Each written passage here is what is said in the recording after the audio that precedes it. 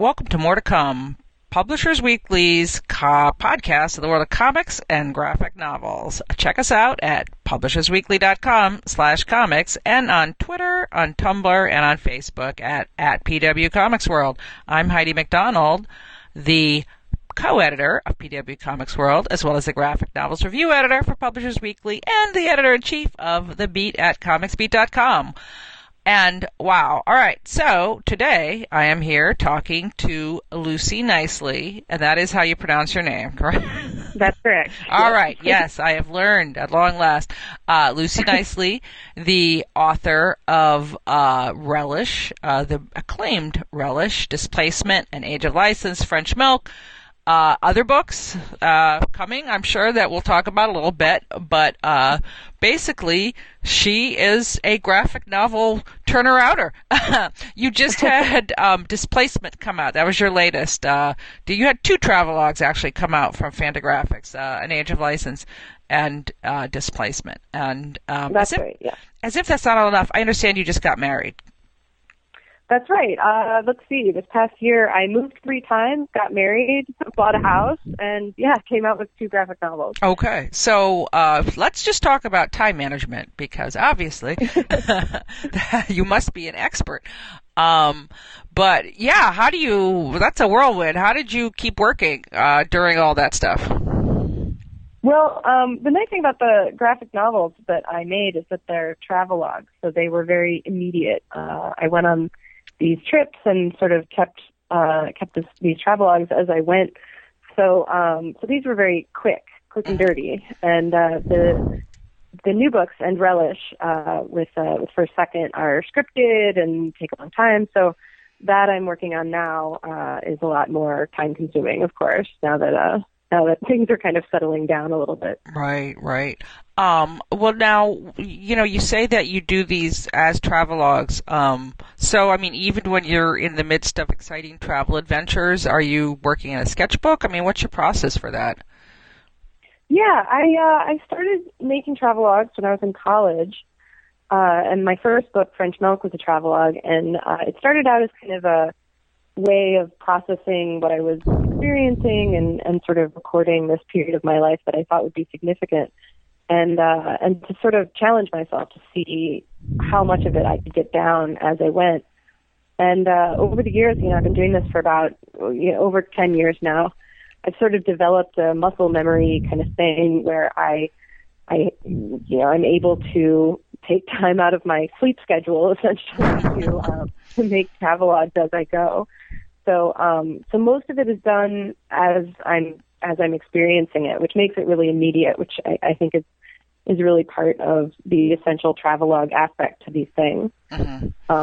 So I make my own sketchbooks before I go on paper that I want to work on, the size that I want to work on, and sort of try and set myself a goal of a certain amount of time every day that I sit down and work on these books. And it varies from trip to trip from what I'm experiencing. But I generally have pretty good luck getting it done as I go. Mm-hmm. Now, so I mean, you developed this, you say, over 10 years. I mean, did you originally plan that you would be publishing these sketchbooks, or was it something that you were just doing for your own amusement, or as raw material? Well, I make a lot that don't see the light of day. Mm-hmm. I do make work that sort of doesn't merit sharing, I think.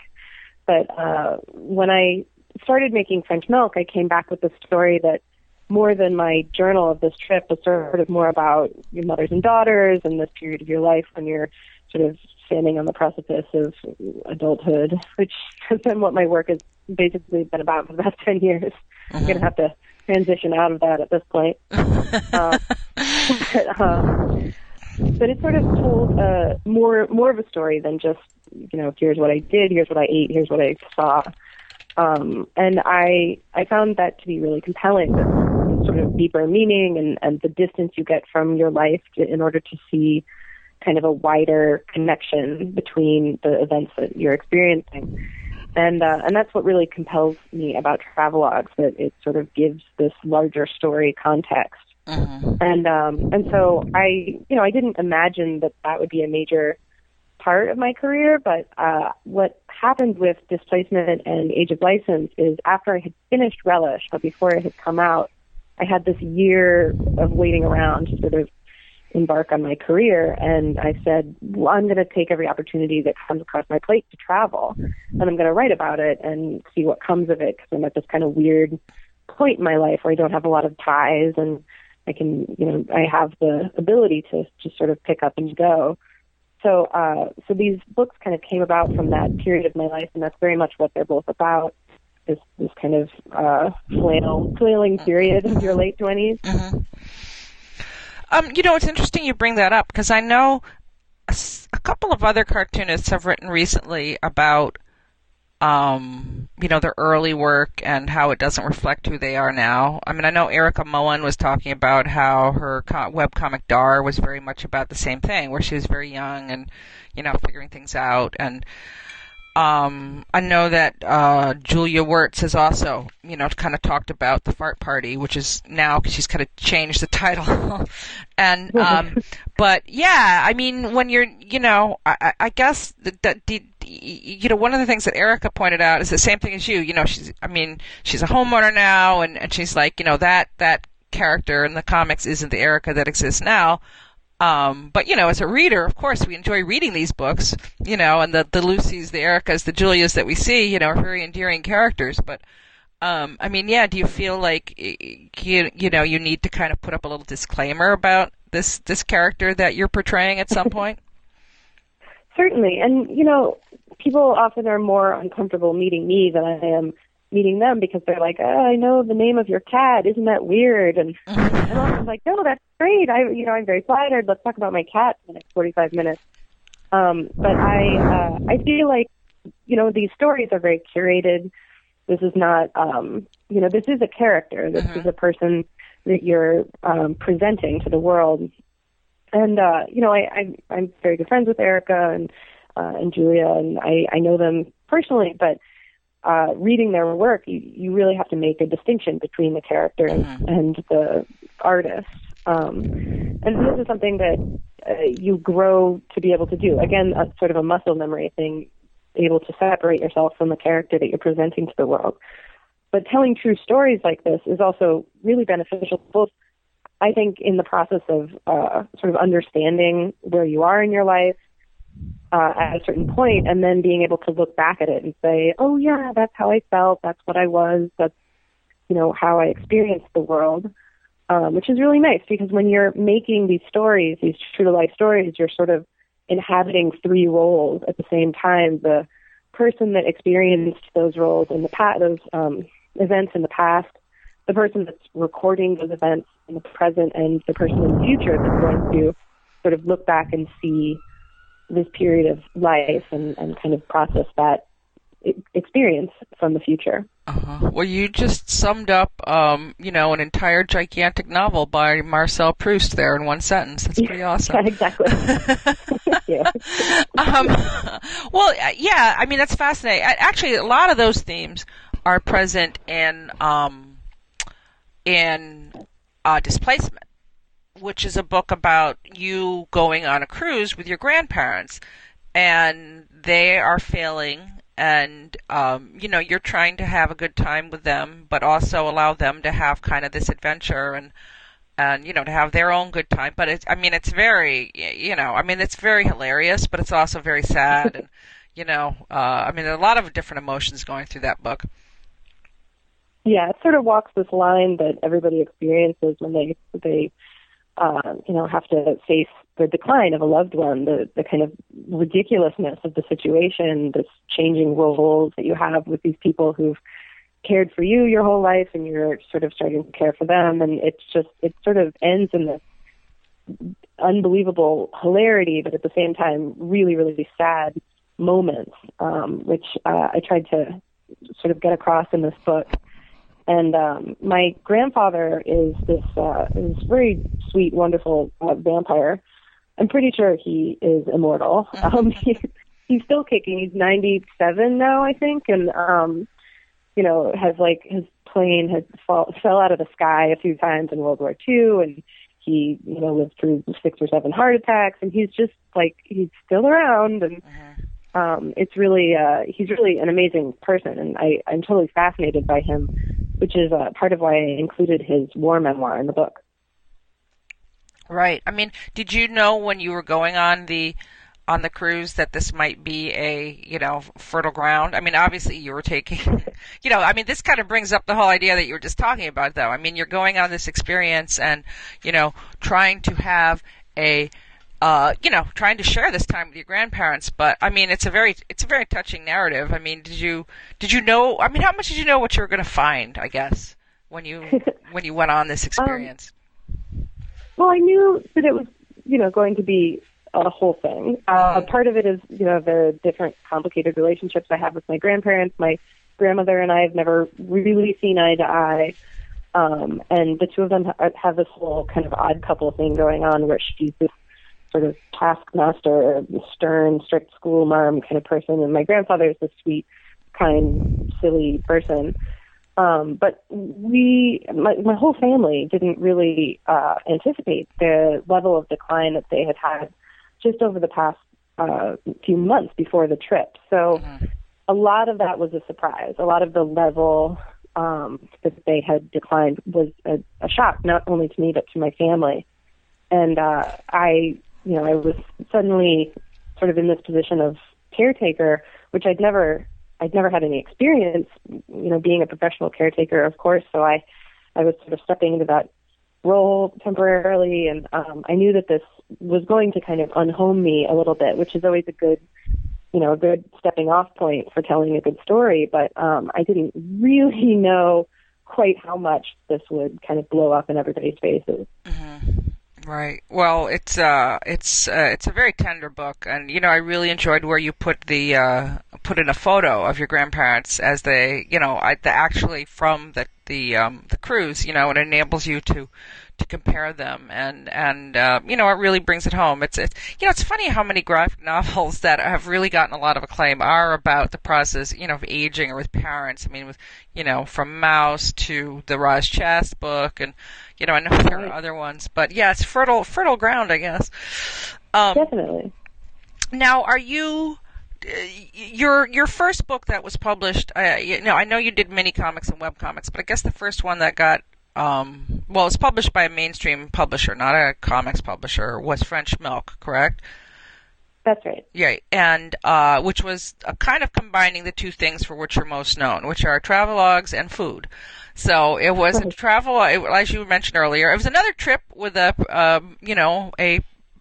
genetic forebear of yours. In this case, your mother, and you went and changing roles and stuff. Yeah, right. Yeah, it was a lot of the same themes, but you also had quite a bit about the food, and you kind of developed a style that was. I guess I could almost say it's like Richard Scarry for food. You have these diagrams and call outs, and you kind of show what goes into it and everything. I mean, how did you develop that look for what you were doing? Well, I learned to cook from my mother, who's a professional chef, and when I tried to sort of go out on my own, I had these good recipes under my belt from my mom, but going from cookbooks was always a little difficult for me. It's this long column of text and, unfamiliar terms. And I had been spoiled because I had learned from someone who was showing me how to do what needs to be done, which I found to be the best kind of learning tool. So when I was thinking about putting recipes into the book, it was kind of this instinctive, it would be great to kind of bridge this gap between reading a recipe and sort of learning from cooking with somebody somebody who knows what they're doing. So it's sort of a way for me to show someone how to make something by hand, by me, without the kind of confusing aspects of reading from a recipe book, which I think is really nice. I've seen a lot of people make comics about making food, and I think it's a really wonderful way to learn how to cook a dish, because it's this, you can see that hands perform the tasks that are needed. Right. Well, when you set out to do French Milk, did you anticipate? Obviously, the title is a reference to food, but I mean, did you anticipate that there would be the focus on food in it that you had? I mean, was that a part of the original plan for the book? It's something that's intrinsically part of the way that my mother and I filter the world is through food. So I knew that going on this trip with her and going to France, which is so unbelievably delicious, that a lot of it was going to end up being about food. Right. And I remember I was in grad school when that book came out, and I went up to James Kachalko, who was like a visiting artist. I was like, "Oh, my first book is out. I'm a big fan. Here, I wanted to give you a copy of it." And he came back the next day, and I was like, "What'd you think?" And he said, "Well, it was all right, but I think making comics about food is cheating." And I've subsequently read this rule that he has since, because it's not something that he feels is like emotionally compelling part of your day. Like it's just essentially like Instagramming a picture of your lunch, in his opinion. So I took this criticism and I thought about it, and I was like, like food is something that I experience very emotionally, that is very connected to my past and to the way that I live my life and see the world. So I followed it up French Milk with Relish, a book that was entirely about food, basically flying in the face of this very well-respected, wonderful comic artist's opinion that I completely ignored. Yeah, well, but I mean, I love James's work also, but his stuff is about whatever happens to him. It's all filtered. He doesn't really have an overarching theme in his diary comics. It's very simple, and he does comics about his cats. So, right. But and of course, I think you were proven to be right on the money with that. I mean, Relish got a lot of attention. It sold very well, I know, and it got a lot of acclaim. And obviously we've survived the artisanal aughts, as I like to call them, but there's so much interest in food now. I mean, people have always liked food, but it just seems like everything is about food in so many ways, with special diets and restaurants and everything. But yeah, I mean, did it seem to be like, what was the response for you personally when you put out Relish? What was really great is that I went on a book tour all across the country to cities I'd never visited before, and I had readers giving me restaurant recommendations or sharing their own recipes with me, and that was really great. I mean, the best kind of conversations that I've had with most people are all about food, and I'm so lucky that I get to do that when I go places and sell the book. Mm-hmm. Right, yeah. This book is very much, again, kind of remembrance of food's past, where you talk about the impact, obviously with your mother being a chef and just the other people in your family and your own personal relationship with food. But it is a lot about how our memories of food is so powerful so many times, like the taste of something is so important to us. And I mean, was that, when you set out to do the book, was it specifically about you and your family, or was that the main goal for it, or did you have the other themes that you were hoping to portray? I had a collection of, funny stories from my childhood that I was sort of just brainstorming along, and I started to notice common threads in the story, in the collection of stories that I had, and all of these stories were based in this really strong sense memory that I had of the things that I was eating at the time. Like I said, my mother and I sort of see the world in terms of the food that we're eating or smelling or cooking, and I think that was really impressed upon me as a child. So the memories I have associated with my childhood are really couched in these really strong sense memories of the foods that I was eating or cooking, and so when I set out to kind of put a bunch of stories together, it just so happened that they all kind of featured prominently the food that became the central focus of the whole book.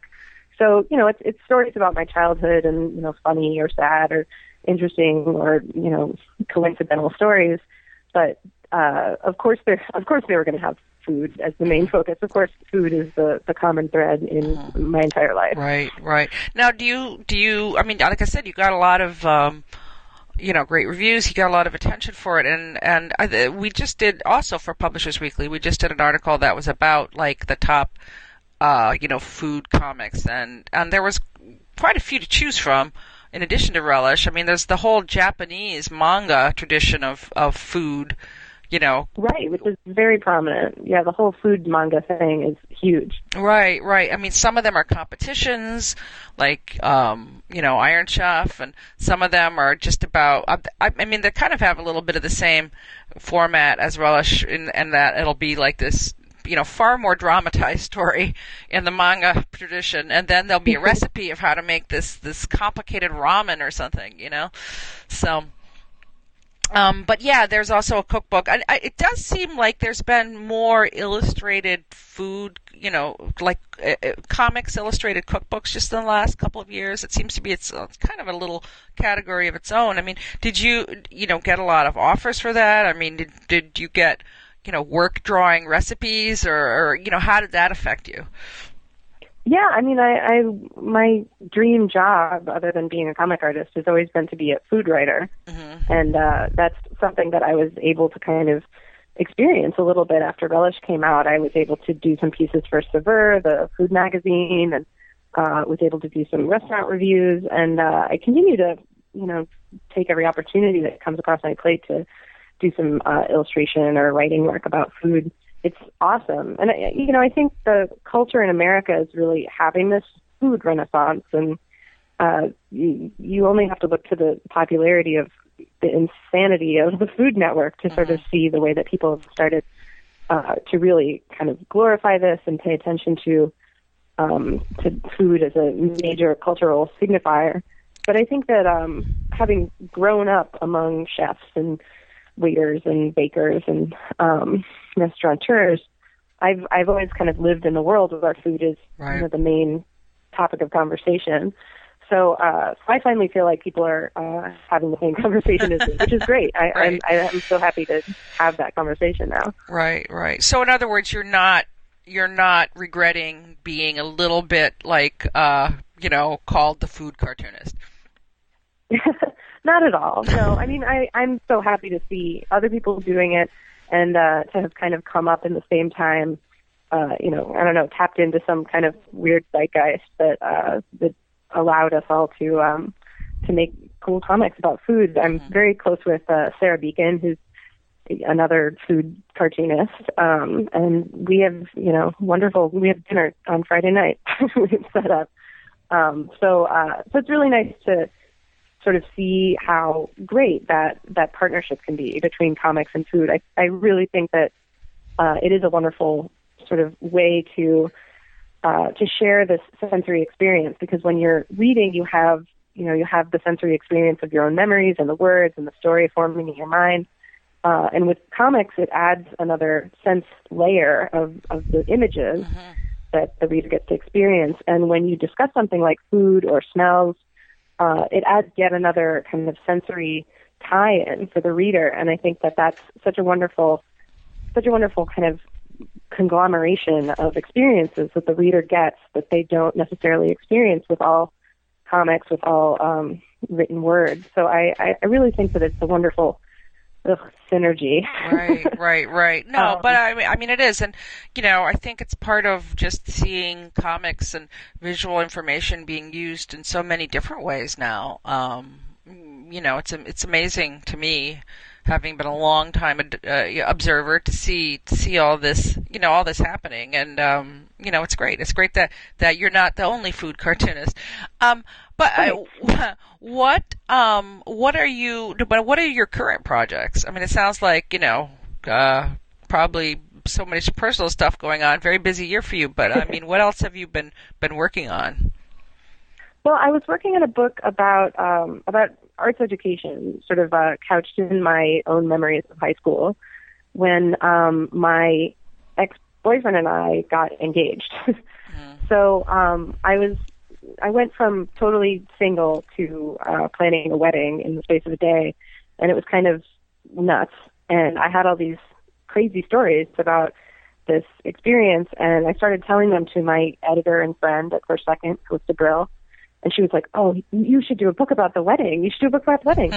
So we kind of we put the one about arts education on the back burner for the time being, and I'm on a pretty insane deadline schedule for a book about the wedding industry and feminism and my own experiences, sort of marrying the two ideals of getting married and being a nerdy tomboy feminist. So that's what I'm working on at the moment. It's the deadline is June 1st or June 2nd, something like that. So I'm plugging away on that deadline at the moment. Well, thanks for taking some time out to talk to us. My pleasure. Yeah, and who is the publisher of that? That's First Second. Oh, that will be back at First Second. I wanted to ask you a little bit actually about kind of, I mean, your career isn't, you're not a newcomer, although, you seem to have burst onto the scene in the last few years, but I mean, you've been at this for 10 years, but yep, a little more than 10 years. Yeah, so you're a veteran by this time, but you've had all the different formats.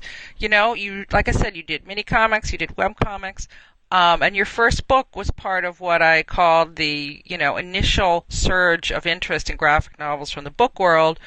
And there was a boom, then there was a bust, and totally. And now there's sort of a nice steady growth. First Second has absolutely stayed the course through the whole thing, and then Fantagraphics. You published your two travelogues through Fantagraphics. So yeah, what have you learned? Advice to a young cartoonist. Right, I have this very interesting career path where I did sort of step into the comics world at a time when it was really nuts and changing, and there was this huge boom. And I thank that boom profusely for, giving my career the first sort of steps towards what it is today. I was really lucky. I was coming out of college, and I had this travelogue that I'd self-published, and it was picked up by Simon & Schuster, and it was their first real attempt at sort of getting on the bandwagon for graphic novels. And instead of sort of doing their research about how graphic novels are sold, they were like, oh, well, we'll just sell graphic novels the way we sell books. This would be great. We know what we're doing for books, so it's probably totally the same for graphic novels. But as we know, it's definitely not the same. Right. You have to factor in conventions and comic book stores and, comic book shops. And they don't always know exactly where to put a graphic novel. So my first book, French Milk, it was classified as a travel book, so it's in the travel section of most bookshops, which I don't necessarily think is very accurate. And they didn't send me to any conventions, they didn't send me to any comic shops, and I was sort of like, well, I don't know what I'm doing. I'm 22 years old. I'll just do whatever you tell me to do. And so they were like, well, we're very disappointed in how the graphic novels that we bought are selling. And they bought, books from Ariel Schrag and Jeffrey Brown, and they were really good books. They're really good books that just sort of languished because they just didn't know how to sell them. And, I don't blame anybody for this. I think that this was just part of this bubble bursting because they were like, well, these aren't moneymakers after all. Never mind. Shut down the whole thing. So I was like, well, that was an interesting experience. And by then I sort of had a better idea of what I wanted to do with my work, and I had the ideas developing for Relish. And First Second was like this, glorious, wonderful creature that I wanted to be a part of, and I was very lucky to find my place there. I think it's a really great fit. But of course, they take about a year to perfect the book. I mean, this is awesome because they make the books really beautiful, and they know where to sell them, and they know everything that, Simon & Schuster was sort of clueless about. They're like on it. But it takes a while, so the artist has to wait around for the book to come out after they finished it. So thus the year spent making travelogues. And while First Second is very supportive of all my outside projects, they're not an indie company anymore. They don't want to sell books like travelogues that are a little more sort of organic and free flowing. And that's where a company like Fantagraphics is so great to work with, because they really appreciate books that have a little bit more of a fluid narrative, that are drawn very immediately, have more of a kind of indie feel, have more of a sort of ink on paper kind of tactile quality. And, you know, I'm really, really lucky that I get to work with both of these publishers, who I adore both of them, because it's perfect for me, because I get to kind of balance things between the scripted, very sort of long-form graphic novels that I work with First Second to make, and the more kind of indie, fun, adventuresome, quick books that I get to make with Fantagraphics. Right. Well, that is, I mean, you definitely have kind of spanned the gamut there. And I mean, it's interesting that First Second, I actually interviewed Callista Brill probably a couple months ago. Well, probably more than that. Time flies so fast. But anyway, recently interviewed her, and we talked a lot about First Second, and many other First Second authors have been on this podcast. But they do, I mean, I do think when Mark Siegel started the imprint, he was smart enough to see that, you know, the kind of reception that you had at Simon & Schuster with that first book, he could see what was happening with that. And so he kind of, you know, warded against that with First Second. And, you know, now they're considered pretty much, they're very established in the larger publishing company. And now I see book publishers are signing up I'd say a lot, but definitely younger cartoonists are getting book deals, you know, like cartoonists I've never heard of are getting book deals, mostly for YA stuff. But it's kind of interesting that I mean, you mentioned Ariel Schrag and Jeffrey Brown, and I mean, I remember when those books came out, because we covered them extensively at Publishers Weekly, and I think it was kind of this idea of like, oh, we're gonna, you know, sign up these really hip young cartoonists, and they're just going to be like debut novelists, and you know, people are really going to dig their stories. And, you know, I mean, Jeffrey Brown is a huge best-selling author now, but for his Star Wars cartoons, so, you know. Yeah, exactly. And you just never know with this stuff. Like, it's so bizarre to kind of see what'll catch fire. And I think that's what's really interesting in this time that, you know, huge media conglomerates have recognized the power of San Diego Comic-Con, for example. And, you know, it's become ubiquitous. It's become this huge thing in popular culture to make comics or video games, or to write about comics or video games. And, you know, suddenly I'm like having conversations with my aunt about this stuff that she would normally have been like, so it's picture books like in the New Yorker cartoons, what kind of thing? And now she's like, what do you think about Gamergate? And it's just bizarre to me that like I'm having these conversations with people, and I'm seeing these incredible graphic novels come out of book imprints, which is so great to see that you know, it didn't die out completely. Yeah, no, you know, we stayed the course. I mean, that's one thing that cartoonists and comics people are very good at is staying the course, staying undercover, living on only a crust of dry bread now and then, and you know, but pushing forward. Right, punishing yourself forever. Yes. What would you think, like, you know, with young cartoonists now? I mean, it's even from, you know, again, I don't want to make you sound like, you know, an old timer, but I mean, even but so much has changed even since you started doing webcomics, you know, and I see now so many incredibly talented cartoonists coming out of really strong cartooning schools. Middle school, yeah. No, I agree. It's really an incredible shift to watch, because I came up in the age of LiveJournal, and we had this great comics community of, you know, Erica Mullen and Jess Fink and all these really incredible people that I could learn from, and people like Hope Larson and Raina Telgemeier, who are like these goddesses, who I was able to connect with online at a time when that wasn't happening much still. And I thank the LiveJournal community for this, and I think the fact that comic artists are so lonely and sad, and we all live in our little apartments and sort of draw in solitude all the time, that we need to reach out and have this community. It's really a wonderful support to learn the industry through, and that we have these conventions where we can connect in real life and have these peers in your peer group that will teach you so much about the business, about the act of making comics. And I see this so much more now, even than when I was starting out. And I can't imagine what it's like now, because Tumblr has totally blown my mind with, everybody on there is making comics and everybody is 16 and they're all incredible and they all know each other and it seems wonderful. And it reminds me of that time when when I was active on the LiveJournal community and I was meeting all these wonderful artists. So I really think the internet has changed so much about it, and also the popularity of books like Raina Telgemeier's book Smile has given kids planted this seed. Oh, I could actually do this for a living, which I didn't get until I was in college and I met Hope Larson, and she was like, "Oh yeah, me and my husband, we do this professionally," and I was like, "What? That's a job? I'm in. Let's do this." Right. It's also interesting to me that the Tumblr comics are so varied, and there are still kind of journal comics such as you do, and like Erica was doing, and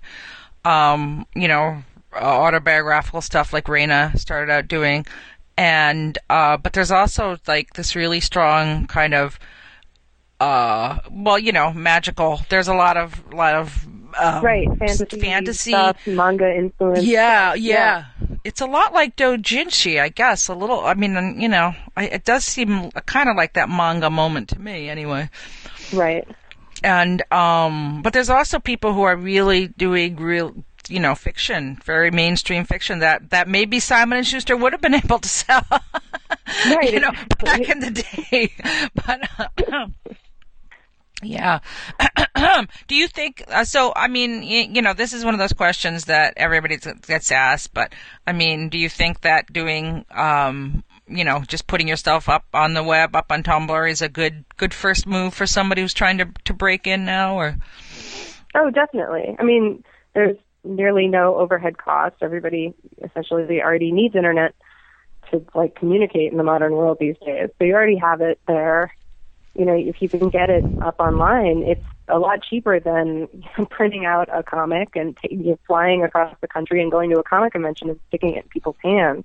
Right. I mean, this amazing box in your room is going to bring you into the hands of people like editors and other artists, and it's just a really incredible resource. And I certainly started out putting a lot of my work online, and what was wonderful about LiveJournal is that it had a comment system that allowed people to, make suggestions or offer critiques. And I learned so much from fellow artists on LiveJournal back in the day. And I think that community exists on Tumblr now for artists starting out, that there is this kind of ability to develop your work in a kind of a closed, open circuit. Right. Well, it's a very exciting time. It's a very exciting time for comics, and it is exciting time. Yeah, it is. It's all good. It's also an exciting time for food. Now, here's a really dumb question, but I've been asking a couple people, but I'm going to ask you, since you have such an interest in food. And so, it seems to me that we've had the cool vegetables. You've had kale, obviously took over. Then we had Brussels sprouts, then cauliflower. That's all about the cauliflower. But what will be the next hot vegetable? Ooh, nasturtiums. Okay. I feel like they're overdue for a comeback. I feel like they're going to be everywhere on Pinterest in about 10 minutes. My mom was really big into nasturtiums in the early 90s, and she grew them in her garden, and she put them in salads. And they're edible, peppery flowers. They're so good. And I feel like that's a total Pinterest thing that will make a huge comeback in the very near future. That's my goofy, uneducated prediction for that. Well, I like that one actually. It's a good for salads. I mean, is there anything? I mean, obviously Chicago is king of the food towns, really. I mean, it's amazing. I don't, as a proud New Yorker, I would never admit that Anything about No, I Chicago know. is better than New York, but, anyway, I'll just leave that there. But, yeah, what It are is some, cheaper. I mean, I'm yeah, from New York and I live in Chicago now, and people are like, well, how do you? People from New York are like, how do you handle not being in New York? And people in Chicago are like, oh, how did you handle living in New York? And it's so funny. I feel like I have my roots planted in both places, and both are such huge food towns. But the thing about the food industry here in Chicago is that because you can still afford to live here as an artist and get a job that is in the service industry, like waiting tables or washing dishes, whereas people in New York have to go to culinary school for 25 years before they can wash dishes in New York these days. There's so many creative people here in Chicago, cooking and bringing this cool creative energy to the food industry here. And I think that's what the New York food industry is built on. And because they don't have that anymore, I feel like New York has lost something. And Chicago really has that still in spades, which is so wonderful to see that, there's still this kind of like an actor waiting on you at the pizza place kind of thing. It's really nice to see. And it reminds me of New York when I was growing up there. Yeah, well, New York definitely is an interesting place right now. Yeah. But it's a lot less interesting than it used to be, but that's another old-timer complaint there. Of course. Yeah. Any other new foods that food trends that you think we should keep our eyes on, or? Well, let's see. Here in Chicago, the house that we just bought is right by this pizza place. And I say this with hesitation because I'm from New York, and one of the main contentions in my marriage is the pizza here, because it's not pizza. I'm sorry. I love you, Chicago. You're a wonderful place, but the pizza is a casserole. It's a casserole. Right. Right. Yes. I can't handle it. And, we, my husband and I cannot agree on this ever. So I am very picky about pizza here, but we moved into this house that's just down the street from this place called Roots, and they do a taco pizza. Right. Okay. It's completely Midwestern hilarious, but it's so good. It's amazing because it's so good, and it has chorizo and pickled onions on it and jalapeno, and it's just amazing. It's a really incredible pizza. So I'm resigned to living in Chicago and eating their pizza, but it's going to have to be taco pizza. So I expect that this will sweep across the lands like poutine has recently. Like what has? Oh, poutine. Oh, right. Yes, the cheese gravy French fries. Yeah. Yes, and I have personal stake about poutine because my family is all from upstate New York, basically, and so my family has a small cabin up in north of Ottawa in Canada, and we would drive up there every year, and we would stop at these little casse-croûtes, which are little French-Canadian snack shops, and you get poutine. That's what, right. You get a thing of poutine. And it was always the most amazing. I'd have it once a year. It was amazing. They never heard of it in New York or anywhere in America. Everyone was kind of be like, poutine? Ew, gross. But it was incredible, and I loved it. And then I started seeing it on menus a couple of years ago, and now it's everywhere. It's every bar in Chicago has their own take on poutine, but it's not poutine. Right. It's not, the necessary ingredients for poutine are French fries, cheese curds, and gravy. And people are like, well, we'll do our own little take on it by adding, roast beef to the top of it, or shrimp. And it's just that's fine, but it's not poutine. Right. It's like disco fries. Right. And people think that you don't need to use cheese curds, you can just use regular cheese, and I'm like, no, that's just cheese fries. That's also not poutine. So this is my own little beef about the widespread occupancy of poutine in America is that Americans they don't know what they're doing. Right. They don't know what poutine is. Well, it's since poutine is a Canadian invention, and it is kind of the ultimate kind of bad for you, but oh my God, it's so good food. I think there may be a little cultural jealousy there in that the Canadians perfected it. But Americans, we own that. Right. Well, Chicago hot dogs are the finest, I have to say. Oh my God, they're amazing. They are, and this is from somebody who had a New York City streetcar hot dog probably every day for about 5 years of her life. Right. Growing up, the hot dogs here are unbelievable. It's an entire crazy pile of nonsense on the top of the hot dog, and they're to die for. They're amazing. We lived up by hot dogs for a period of time. We would see the line stretching around the block for a while every day. And we didn't go there that often because the crowd is ridiculous. But those hot dogs are really good. And now it's closed, and so there's like this vacuum in Chicago now for like particular kinds of fancy hot dogs. Right, I know, because I had used to go to Chicago for a convention every year, and I had a friend with a car who would take me, and we try different hot dogs when we got there, and it's very packed. I quickly learned that the hot dogs are like the pizza here in New York. It's like you have very passionate adherence of one hot dog stand over another, and it's hotly debated. So right. The thing I've learned as an outsider though is the more of that neon green stuff that's on it, the better it is. Mm-hmm. Oh yeah, definitely. I don't know, green and the like neon yellow mustard. Right. I don't know what the neon green stuff is actually, but it's very tasty. It's technically relish, but there's no resemblance to the relish of dark greenish brown consistency that we are familiar with in New York. Right. So the wedding book. This is due June, so it'll probably be out next year, obviously. Yep, spring 2016. Right. Are you learning? Did you do a lot of research other than your own nuptials for it, or? I did. I mean, the process of being engaged and getting married was a whole learning experience in and of itself, of course. But yeah, I did a lot of research about, what people pay for weddings and what they're buying and, the various marketing schemes that are involved. And, I felt the whole time that I was making this book, I just felt more and more bewildered by this whole industry and sort of what people think is necessary when it comes to getting married. And so that became the kind of crux of this whole book, is just me being continually bewildered by every aspect of this.